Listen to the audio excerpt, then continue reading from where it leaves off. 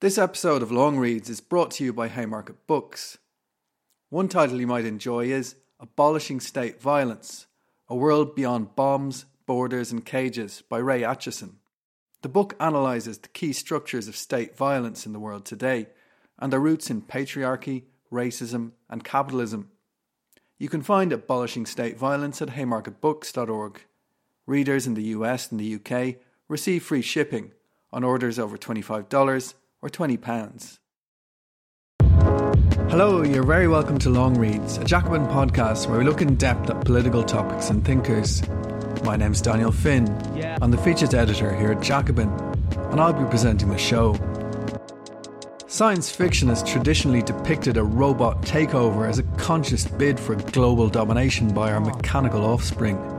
From Terminator to The Matrix, we've been invited to picture a war to the death between man and machine. The system goes online on August 4th, 1997. Human decisions are removed from strategic defense. Skynet begins to learn at a geometric rate. It becomes self-aware at 2:14 a.m. Eastern Time, August 29th. In a panic, they try to pull the plug. Skynet fights back. Yes, it launches its missiles against the targets in Russia. Why attack Russia? Aren't they our friends now? Because Skynet knows that the Russian counterattack will eliminate its enemies over here. Jesus. More recently, however, figures like Elon Musk have spoken about the rise of the robots as a more insidious threat to humanity. The machines may bear us no ill will, but they'll still cast us on the scrap heap of technological unemployment anyway. So what's going to happen is robots will be able to do everything better than us. I mean, all of us, Essentially, if your competitor is racing to build AI and you don't, they will crush you. So then you're like, we don't want to be crushed. So, I guess we need to build it too. That's where you need the regulators to come in and say, hey guys, you all need to really, just pause and make sure this is safe. And when it's cool and and the regulators are convinced that it's safe to proceed, then you can go. But otherwise, slow down. I mean, there's something like 12% of jobs are transport. Transport will be one of the first things to go fully autonomous. But when I say everything, the robots will be able to do everything. Our guest today is Aaron Benanav. He's the author of Automation and the Future of Work, a book that takes aim at the conventional wisdom about the impact of technology. Your book is intended as a response to what you call the automation discourse. What would you say are the main arguments of that intellectual tendency? So when I talk about the automation discourse, I'm talking about a group of authors or perspectives that you find not just in academia or in Silicon Valley, but kind of across the political spectrum in the media space. And I would say it's defined by the basic intuition that today science fiction is becoming a reality, right? Science fiction technologies are quickly becoming part of our everyday life. And they point to things like machine learning and neural networks and advanced robotics. And they say that these things are quickly transforming everything about the economy to bring about what they sometimes refer to, and I take over this term myself, a post-scarcity world, a world where there's so much abundance of everything we want and need that the characteristics of the economy are fundamentally transformed. In the book, I describe this automation discourse as having 4 core propositions. The first one is, look around you. Workers are already being replaced by ever more advanced machines. The second proposition is that what we're seeing today around us is just the first sign of a real technological revolution that's going to eventually result in the end of work. The time frame and the scale on which this is happening is not always clear, but it seems to be something that's really about to happen in the next few years or in the coming decades. The third proposition then is that this world without work should be a beautiful utopia. It should be the achievement of all of our hopes and dreams for the economy. But because people need to work in order to survive, it could well turn out to be a nightmare of the return of like an aristocratic robber baron society of tech elites, with everyone else becoming these digital peasants, just, fighting for scraps to survive. And then the fourth proposition, which really makes the automation discourse into a political project, is that they say, in order to get to the good technological future and avoid the bad one, we need to implement a universal basic income. And this universal basic income that would give people more and more money without asking anything from them in return as far as work goes, would push us towards the positive tech future and away from the dystopian one. Moving away from the arguments and the discourse around automation, what has really been happening in the world economy and in patterns of employment over the past few decades? And what developments do you think we're likely to see over the coming years? That's a great question. I mean, I think that it's really important to emphasize that we do live in an era of broad-based and even radical technical change, which has occurred under the title of the information communication technology revolution. And the most important aspects of that are obviously just the internet, right? And everything to do with computers being in our pockets, in the goods that we're purchasing, and also organizing and making possible pretty vast and complex international supply chains. So there have been these real technological breakthroughs. The problem is that these breakthroughs, as incredible as they are, and you can pull a device out of your pocket that your parents could never have dreamed of owning. As incredible as those advances are, they haven't really resulted in a radical rise in productivity growth. And productivity growth is sort of the standard economic measure of how technological change is actually affecting the work we do. How much are technologies making it possible for us to produce more goods and services with fewer hours of work? And in those terms, the era we live in has really been an era of slowdown. Productivity growth slowdown, and also because productivity growth is part of economic growth, a big part of how that happens, we've also lived in an era of secular economic stagnation, of a radical and persistent slowdown in economic rates of growth. So that's one thing that I'm talking about in the book, is this paradox of apparent technological acceleration and measurable economic and even productivity decline. So that's on one side of the economic story. And then the other side is really about how the kinds of work people do has changed over this period, let's say since 1970. So in the past 52 years or so. And what I describe in the book is the process of deindustrialization, which is people tend to think about that in terms of factory closures and the loss of industrial jobs. In the scientific or social scientific literature, deindustrialization is usually defined as a decline in the share of the workforce that is employed in manufacturing. And the reason why it's a kind of relative concept is because it's even unfolding in countries where you have rapid growth of the total workforce, and even some growth then of the industrial workforce. So, for example, China is deindustrializing.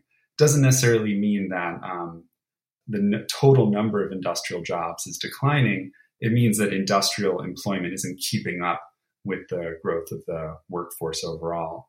But in any case, in countries in the West, and also in in the United States and Germany and the UK and Japan and Korea, we're actually seeing a pretty significant decline in the number of workers in industry. And that has huge consequences. I mean, anyone interested in the left and in the history of socialism knows that the industrial working class was really supposed to be this vanguard of the class, bringing about this really important new future. And we've now lived through half a century, in many cases, of the decline of that edge of the workforce. And I know I'm not alone in thinking that that means we really need to analyze where workers are going. And actually, there's been a big shift just in the past few years where in the world as a whole, not just in the rich countries, but for the whole world economy, the world labor force of well over 3 billion adults, we've just crossed this turning point where more than half of the world's workforce is in services.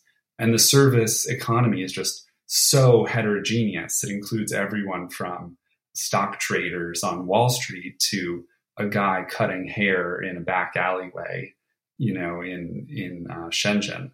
So it's this huge and varied sphere of activity, and it has an amazing diversity of different jobs, but also income levels and education levels. But one of the defining features of the growth of this global service workforce is that their situation is sort of constrained or defined by what economists call Baumol's cost disease, after this famous economist, William Baumol. And what Baumol said is that it's not a feature of all services at all times, but as a general trend, services see much lower rates of productivity growth.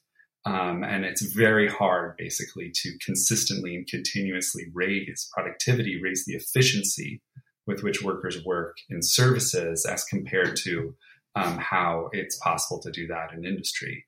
And so one of the big arguments of the book is that as industrial development has been constrained, and part of my argument there is really about how the world market is increasingly oversupplied with industrial goods. There's overcapacity, there's intense international competition, and as a result, there isn't much growth there, or there's not as much growth in the industrial field.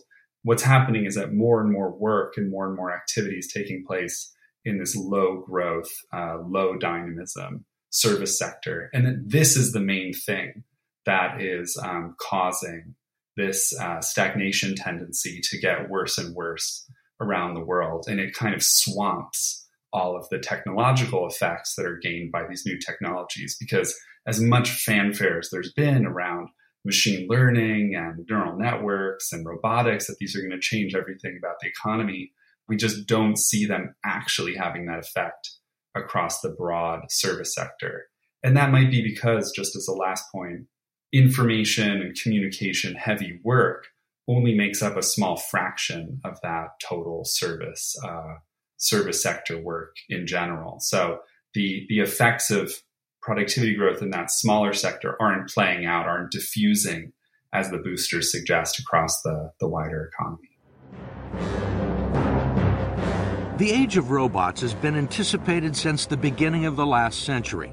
Fritz Lang fantasized about it. This episode of 60 Minutes from 2013 was an especially striking example of the automation hype. Robots were often portrayed as household help. May I take your hat and coat?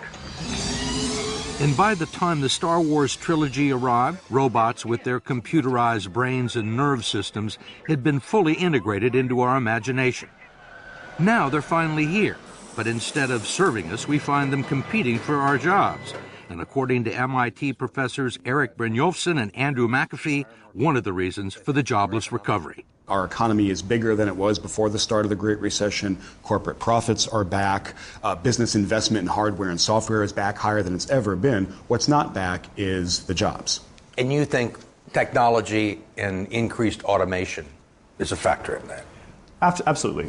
The percentage of Americans with jobs is at a 20-year low. Just a few years ago, if you traveled by air, you would have interacted with a human ticket agent. Today, those jobs are being replaced by robotic kiosks. Bank tellers have given way to ATMs. Sales clerks are surrendering to e-commerce. I'm an automated system that can... And switchboard operators and secretaries to voice recognition technology.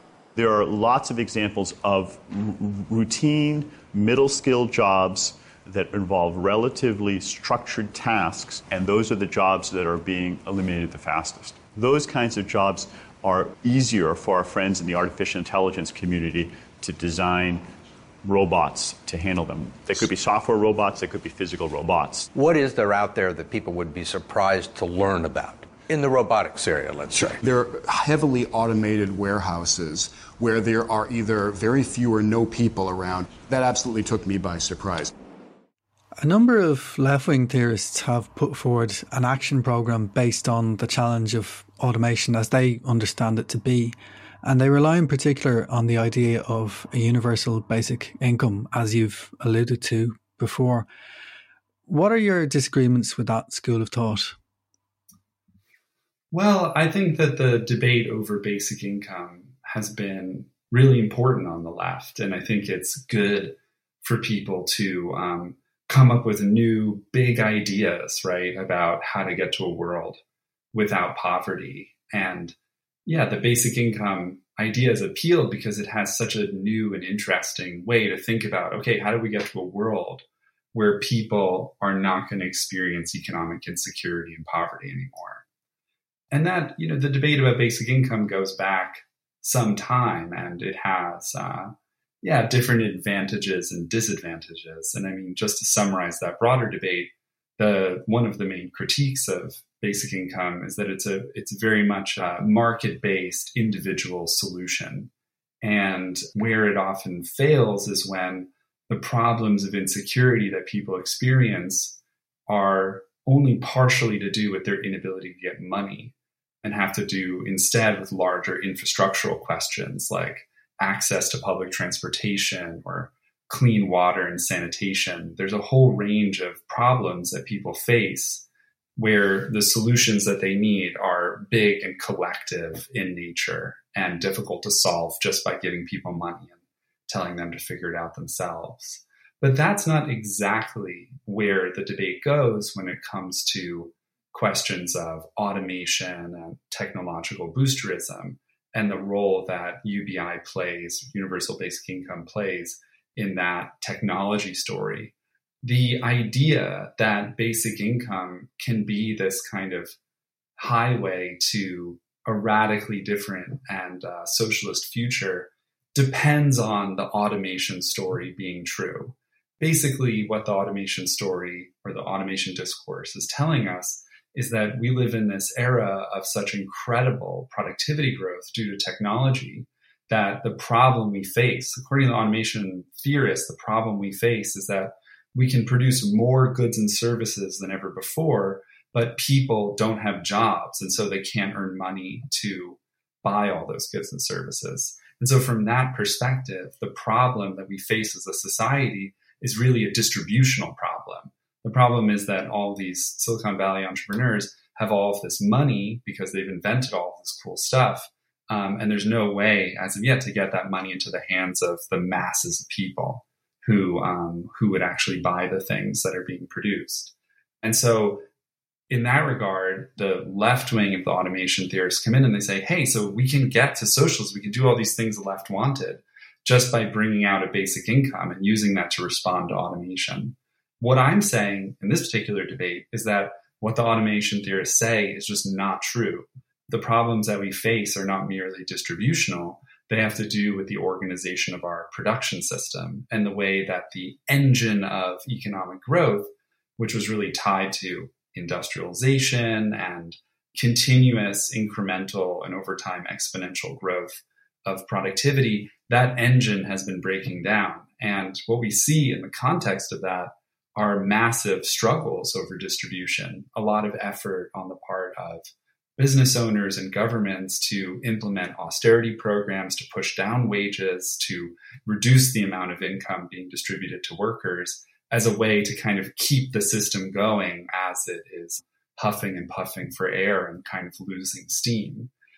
So that's why I think that the UBI idea, particularly on the left wing of the automation discourse, just doesn't present a viable strategy for us. The facts about the world that it needs to be based on just aren't an accurate depiction of what's going on in the world economy today. We're now going to hear a clip from a talk by the Marxist historian Robert Brenner. Speaking after the great financial crash, Brenner summarised his argument about the recent history of global capitalism. We need, I think, to start with two fundamental points. First, the crisis is incomprehensible as a short-term development. It has deep historical roots going back more than 3 decades.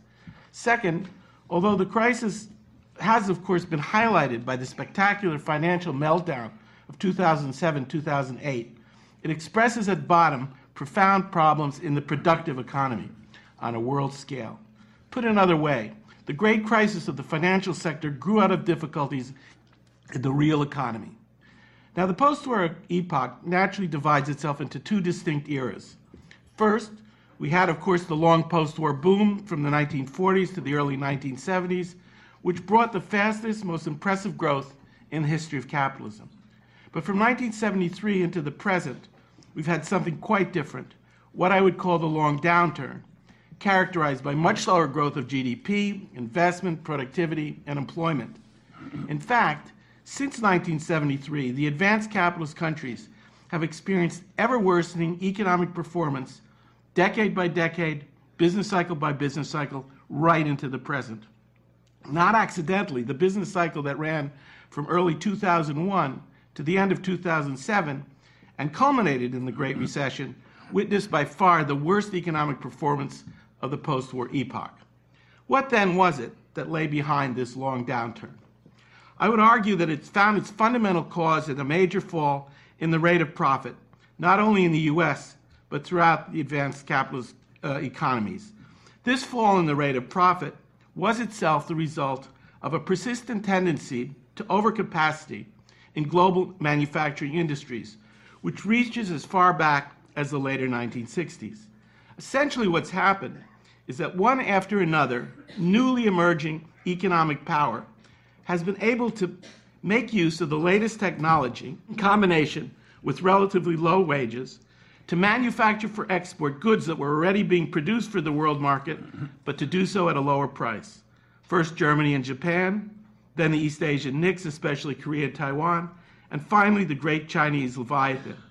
To make matters worse, the great corporations that were already in the market refused to politely cede the field to their new rivals, but did their best to counterattack. The result has been a profound intensification of international competition, growing overcapacity, and a downward squeeze on profits in world manufacturing industries. Put another way, the problems of the economy have arisen in the first instance from globalization, specifically globalization in international manufacturing and the pressure on prices and profits that it's brought with it. Now, in the face of and in response to downward pressure on their profit rates, corporations have had two main responses. First, since falling profitability meant that they were getting lower returns from any given investment in plant and equipment and labor power, corporations have reduced incentives to invest. So they've cut back on their purchases of new plant and equipment and also on hiring of additional workers, making for the slower growth of investment and employment. Second, and perhaps most spectacularly, in order to restore their profits, corporations have unleashed a relentless assault on the wages, salaries, working conditions, and organizations of working people that has continued to this day.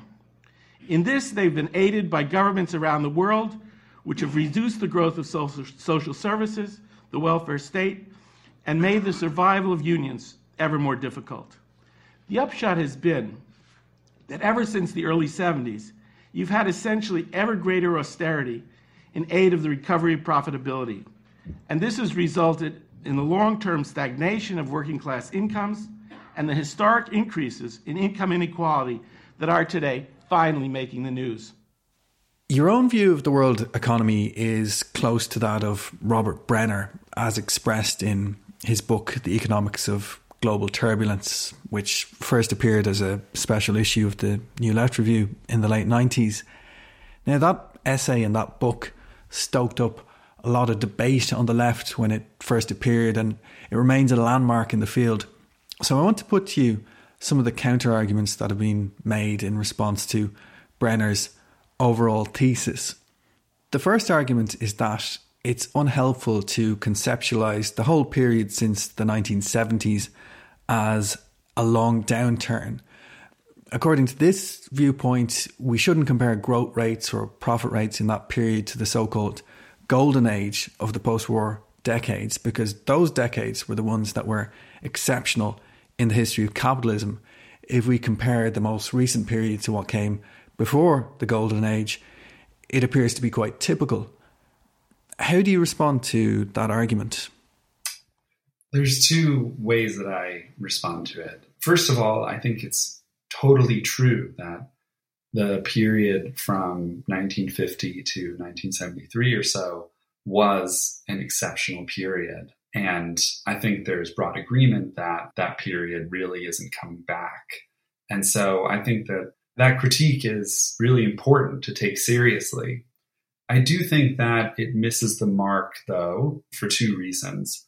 One is that what was so special about the post-war period and its rapid growth was the claim of that era to have fully neutralized politics, to bring about a world where capitalism can grow so quickly that everyone can get what they want, right? We can have high profits and high wages, and we can kind of sidestep some of the thorny distributional questions and questions of control that defined earlier eras. And so the long downturn, the decline of that period of the end of the period of the Golden Age has seen really a return of politics, right? A return of distributional struggles, a return of now the emergence of different sorts of populisms and even the reemergence of blocks of fascists.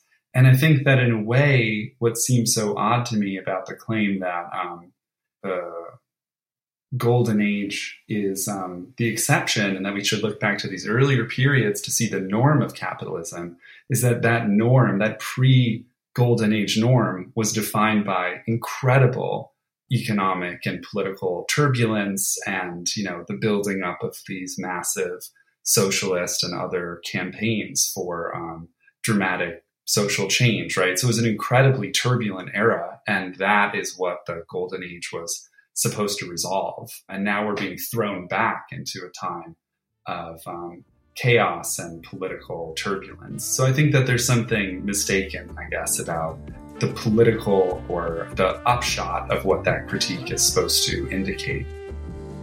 The most famous example of economic turbulence before the so-called Golden Age was, of course, the Wall Street crash. The founder of Forbes magazine told The Nation that it was a great opportunity to buy stock. The Wall Street panic, in my opinion, is over. It had to come. Stock speculation had become crazy. Like an appendix operation, it's a good thing to have it over with. I personally have been buying stocks since the crash set in on Tuesday. And I have been urging everybody else who can do so to buy without going into debt. Every time America has had a panic in the past, it has paid people to buy stocks in the midst of the excitement. I am absolutely confident that stocks purchased during this panic, and we've had a panic, make no mistake about that, will also yield very generous profits. Now is the time to buy. I think the other problem with that criticism is just that it implies, if you take this entire period, like 1973 to the present, and you just average the growth rate, then you'd say, it is more or less like what pertained in the past. But what that perspective misses is that since the 1970s, there's really been, in many places, like a decade-by-decade decline in the economic growth rate. So if you just look at the period since 2000, when we've had particularly slow-growing economies, it's actually, that growth rate is much lower than the one that pertained during the pre-Golden Age eras. And this is something that I think that anti-Brunerian Marxists had a lot of trouble recognizing, this sort of like secular decline and loss of dynamism over time. And they were always claiming that based on some kind of metaphysics of long cycles and, some belief in capitalism's ability to kind of somewhat automatically or at least inevitably regenerate itself, they kept predicting that the cycle of stagnation would simply end and that we'd enter a new period. And that often led them to misread a series of economic bubbles as if they were actually the emergence of green shoots of growth. And it was only when figures like, Lawrence Summers and Robert Gordon, although from very different perspectives, started to debate, well, what are the causes of secular stagnation in the present, that ideas like Brenner's kind of gained, without obviously referencing him, unfortunately. But the perspectives he talked about gained a much wider currency. In this TED Talk from 2013, Robert Gordon argued that declining growth rates were connected to a lack of technological innovation. There are 4 headwinds that are just hitting the American economy in the face. They're demographics, education, debt, and inequality. They're powerful enough to cut growth in half. So we need a lot of innovation to offset this decline. And here's my theme. Because of the headwinds, if innovation continues to be as powerful as it has been in the last 150 years, growth is cut in half. If innovation is less powerful, invents less great, wonderful things, then growth is going to be even lower than half of history. So it's a truism that things can't be more than 100% of themselves. And I'll just give you a few examples. We went from 1% to 90% of the speed of sound. Electrification, central heat, ownership of motor cars, they all went from 0 to 100%. Urban environments make people more productive than on the farm. We went from 25% urban to 75% by the early post-war years. Speaking to Bloomberg in 2018, Larry Summers defended the idea of secular stagnation against his critics. Some people think that, well, the economies are growing. That shows that the secular stagnation theory was wrong. I have exactly the opposite view. It required enormous fiscal stimulus to get the economies to grow even reasonably adequately, and that demonstrates the validity of the secular stagnation thesis. Relative to what happened in 2013, when I first talked about secular stagnation, take the United States. You've had far more fiscal expansion than we had then. You have lower long-term interest rates than we had then. We have asset prices that have increased in an unsustainable way. And so it's not that the economy has somehow healed itself. It's that the set of developments predicted by secular stagnation theory have happened. And yet many make the mistake of condemning those developments as somehow inappropriate because they represent abnormal monetary policies or excessively expansionary fiscal policies. Now, I should say I don't think that the debate over what the causes of secular stagnation have really been resolved. But I think that 20 years after Bob wrote that initial piece, or 24 years after he wrote the initial piece in NLR, I think that the clarity of the problem, that there's something causing this long-term stagnation, that's something that people can really agree on. And I would just say as one last point that one thing I do that's different from what Bob does is that Bob's story is really a story, as you said, of the long downturn. It's a decline in a broad set of quantitative indicators of growth, that there's been a deceleration in the growth of all of these different things.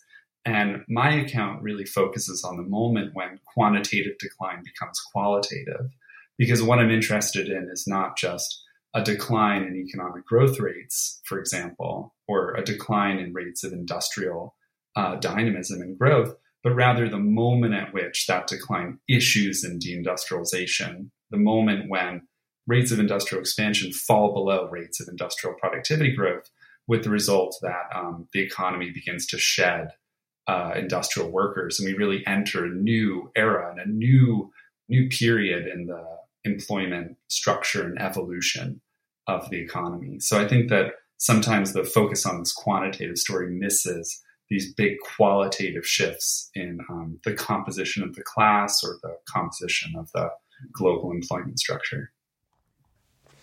The second counter-argument that I want to put to you is about global manufacturing overcapacity. That's the main factor that's been cited as an explanation of the long downturn for those who broadly agree with Robert Brenner's view of the world economy. One response to that is to say that the addition of new manufacturing centres, especially in East Asia, is not simply a zero-sum game, because while it creates new competitors for existing centres, it also creates new markets. For example, German manufacturing firms can now export to China on a massive scale. What's your view on that point?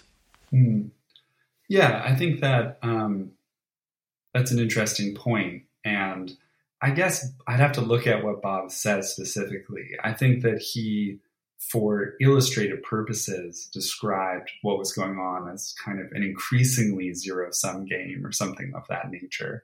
But I think the point there is that his story emphasizes that as you have wave after wave of new entrants into global manufacturing production, so you had Germany and Japan, and then South Korea, and then, you know, the Southeast Asian countries, and then finally the behemoth of China, and to a lesser extent, more recently of India, that the massive push into the field of all of these entrants is just creating more and more overcapacity and driving down growth rates.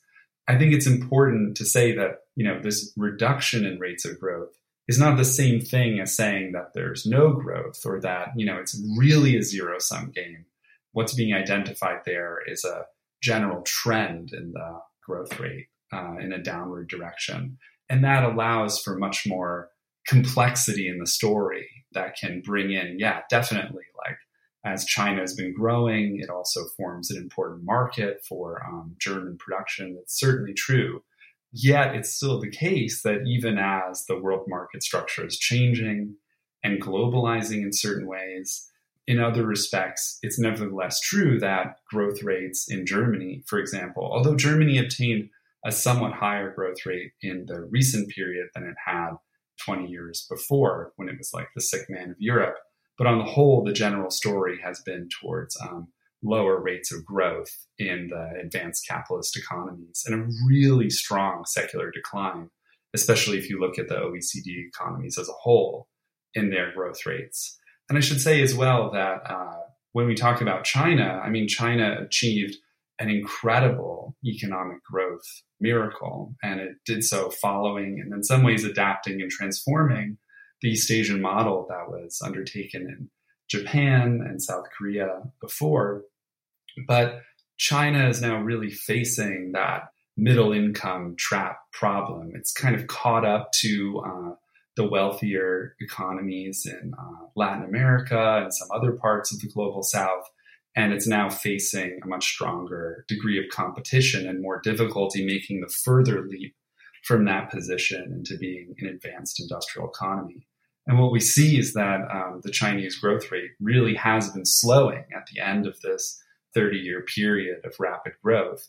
And the idea, the account that I have that I think builds on Bob's account, is that as that continues to play out and as China ceases to be a growth engine for the world economy as a whole, that's only going to make these stagnation tendencies stronger. And it's no mistake that this era of decline in Chinese growth rates has been, marked by this turning point of the onset of China's own deindustrialization since 2013. And the reason why I feel confident about the long-term tendency of the system being towards stagnation is that as China began to deindustrialize, so did the entire world. According to the UN, the world economy has been deindustrializing since around the same time, 2013, 2014.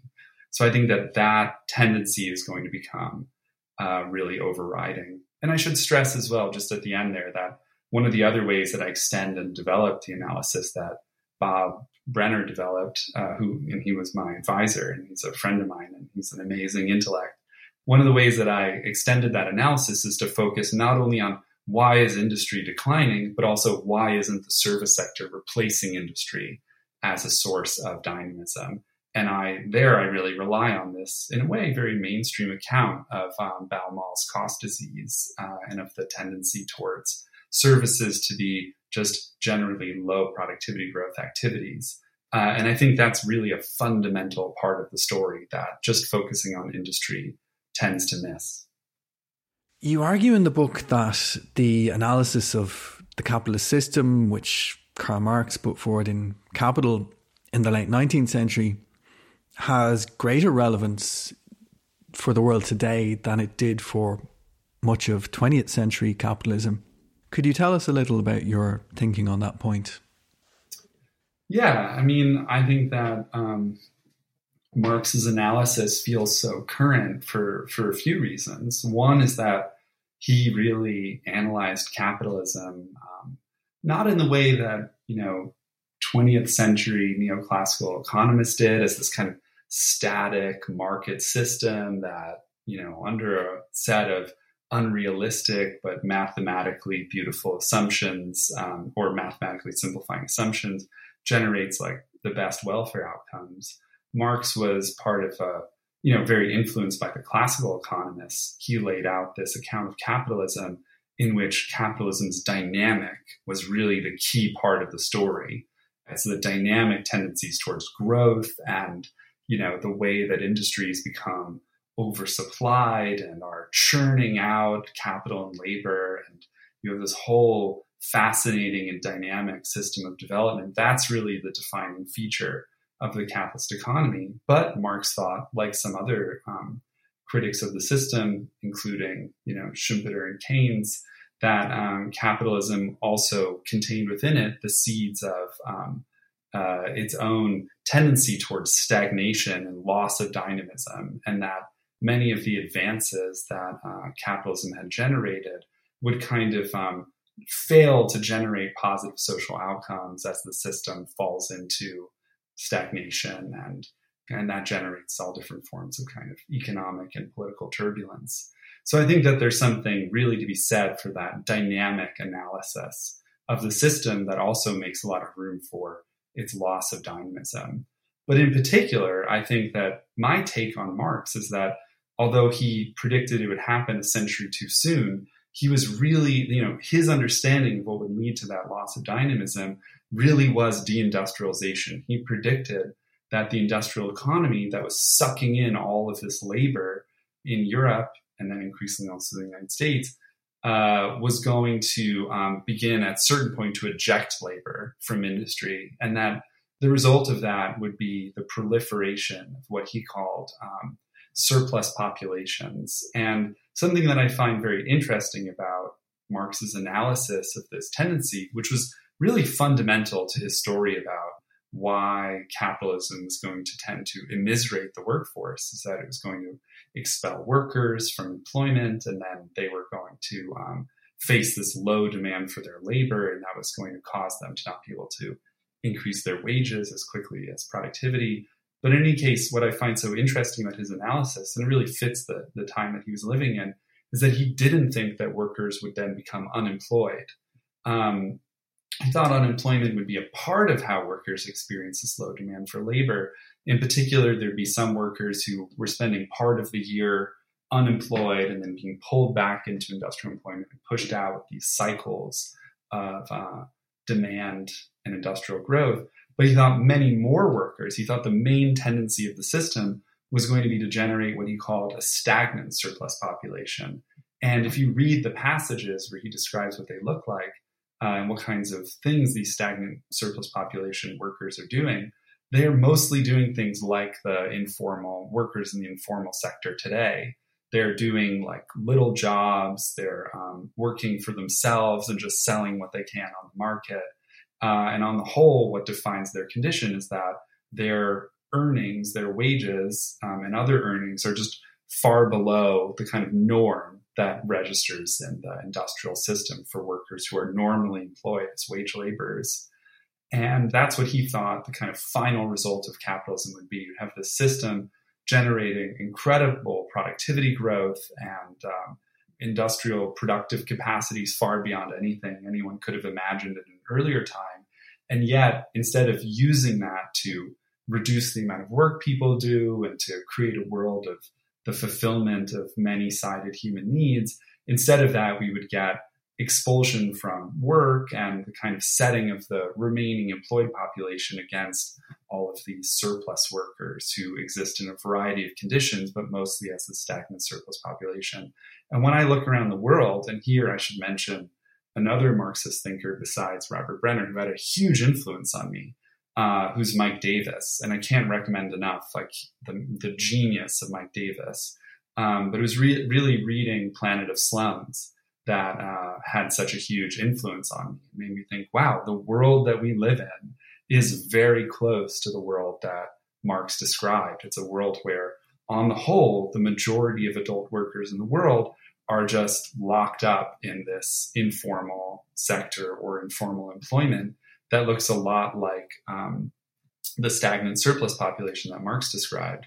And the economy really is deindustrializing. Industry is throwing off employees, and we are living in a world of economic stagnation and also turbulence, marked by rising inequality, economic inequality, which Marx referred to as this earlier concept of immiseration. We're now going to hear some clips from an interview with Mike Davis, who died last month at the age of 76. Mike was speaking after the crash of 2008. Do we have the concepts to understand the nature of the current crisis, other than to step back, shaking from the brink, and say this is profound? Because, we're in a situation where not only do we seem to be having a second depression, but this is occurring in the context of epical climate change. It's occurring at a time when the two major benchmarks that survive for global social progress, the United Nations Millennial Goals for relieving poverty and child mortality on one hand, and the Kyoto Goals for reducing greenhouse emissions. Both of those sets of goals are clearly not going to be achieved. They've clearly failed. This would be a time of fierce urgency in any sense. And now we face a meltdown of a world economy in a way that no one anticipated. Truly anticipated the possibility of another recession, even a financial crisis, but no one counted on the ability of this to happen in such a synchronized, almost simultaneous way across the world. He went on to argue for a plan to reverse the damage done by economic globalization through public investment. Well, history, we learned, is, can be reversed. I mean, the saddest thing, and remember with my own dad, who was a meat and potatoes 30s trade unionist, loved Roosevelt. And he's a guy who grew up in the early 20th century believing in American history. Every time the American people struggled and won a new right, that became then a foundation for the other struggle, and that was irreversible. And he saw in the Reagan years, history going in reverse. His union pension fund went bankrupt. The particular industry he worked in basically became defunct. And it was harrowing to me to see my father, who was the most patriotic guy I ever knew, as it struck him that we're always continually fighting for principles and rights, and they can be taken away. History can go in reverse. But by the same token, where does it say in the Bible that we should live in a globalized economy where the world's run by Wall Street or the authoritarian leaders of China? I haven't seen that. So I think on the whole, it's a really just from an empirical level, it's a really fascinating analysis that he had. It's a very powerful analysis of the dynamic and future of capitalism.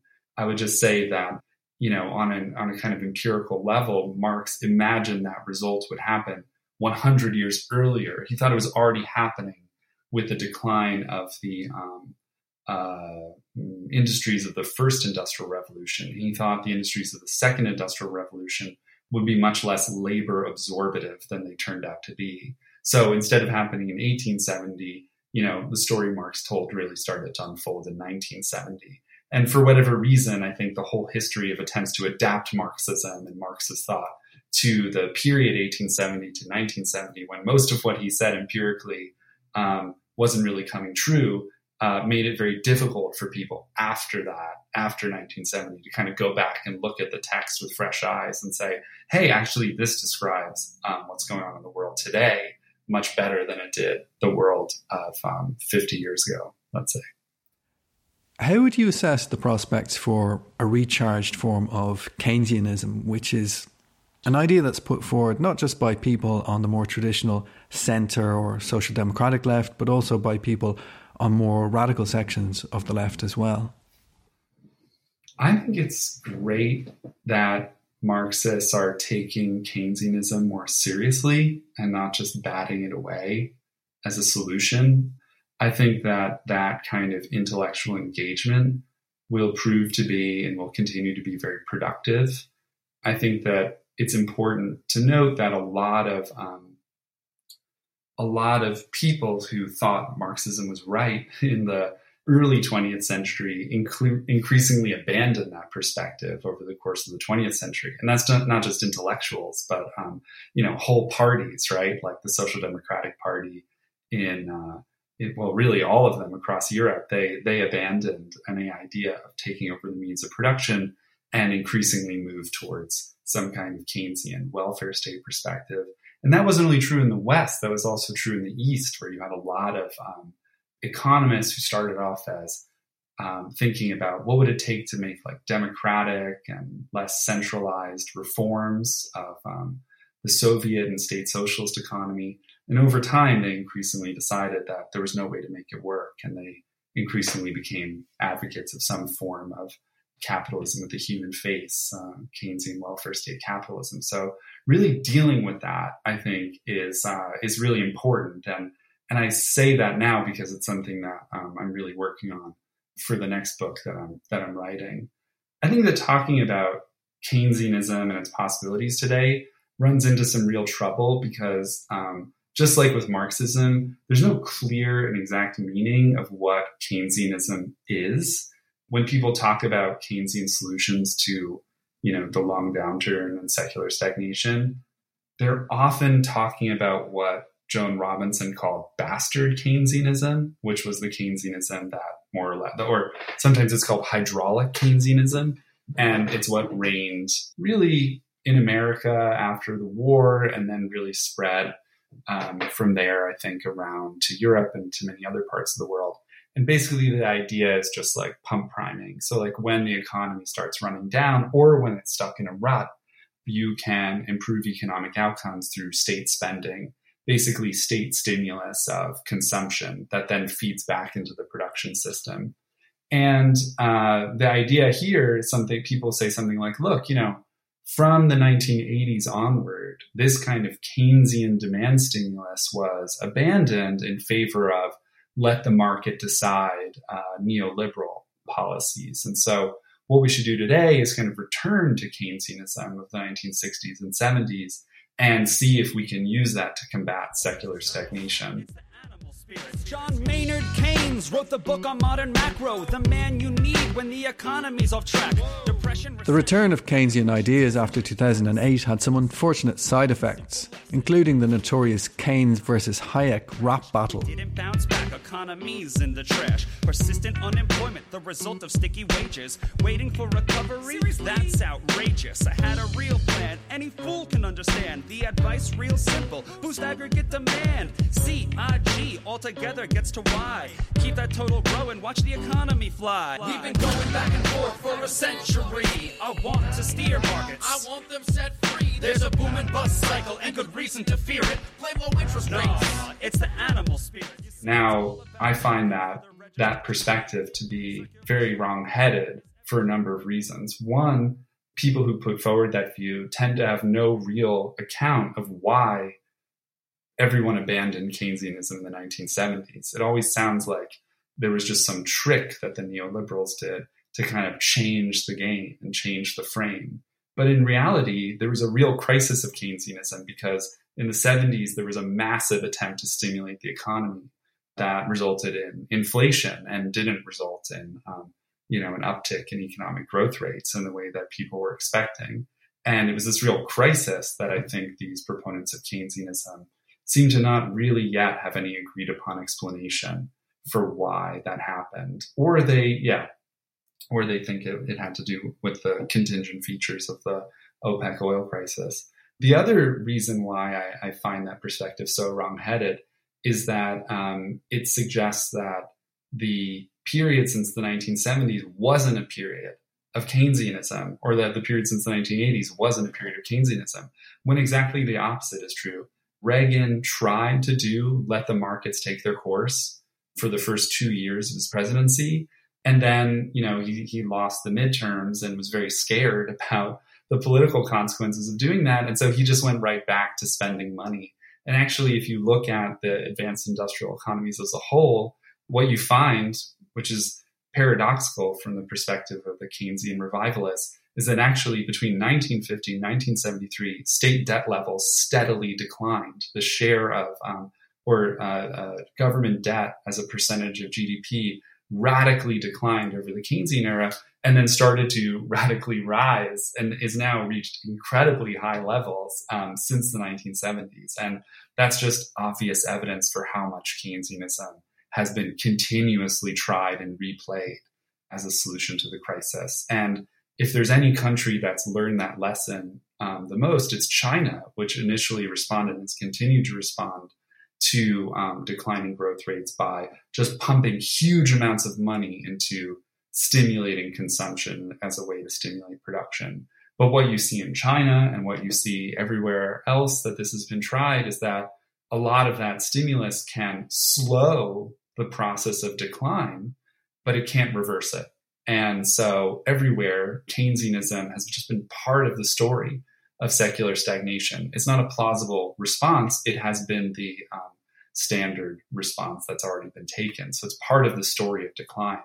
And there's a slightly more complex story to be told here about how that stimulus, precisely by pumping up asset values and the stock market and preventing those things from declining, has in some ways actually made stagnation worse by not allowing for a revival of profit rates that would come about with a truly dramatic shakeout.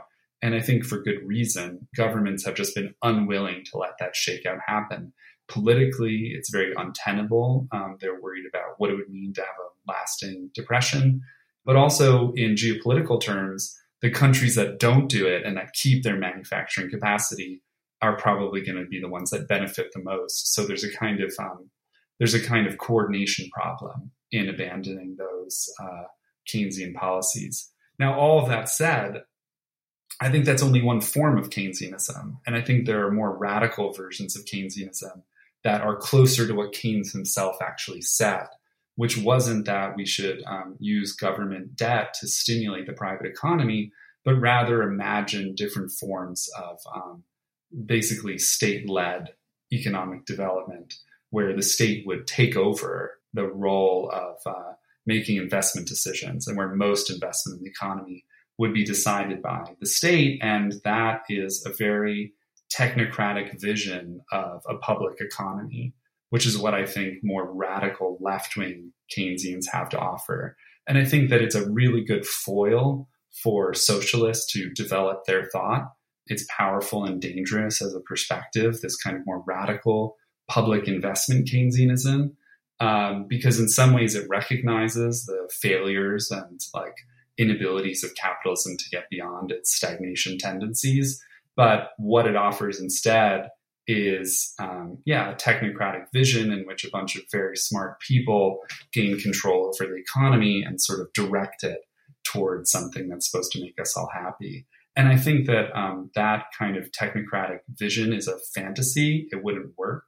But I also think that contrasting ourselves to that is a real opportunity to develop a much more vibrant and exciting account of what the democratization of economic decision-making would look like, what it means to take power away from technocrats who are increasingly mistrusted in our world for good reason, and imagine what it would look like to put power into the hands of the masses of working class people and allow them to make decisions for themselves. What's our real democratic alternative to that Keynesian technocratic vision?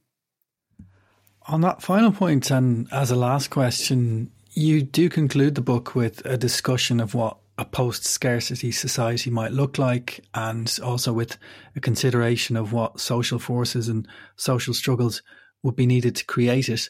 Obviously, that's a huge subject, a matter for a whole interview or a whole book indeed. But could you give us a brief outline of what you have in mind in that part of the book? Yeah, sure. I mean, I think that going back, so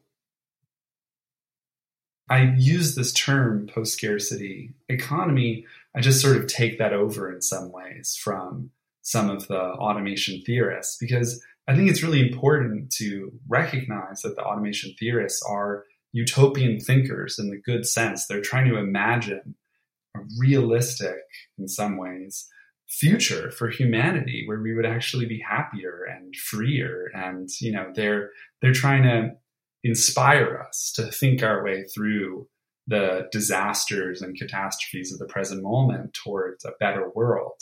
And what I identify in the last chapter of the book is that in this way, the automation theorists really stand in a much longer line of utopian thinkers, going all the way back to Thomas More and his original Utopia.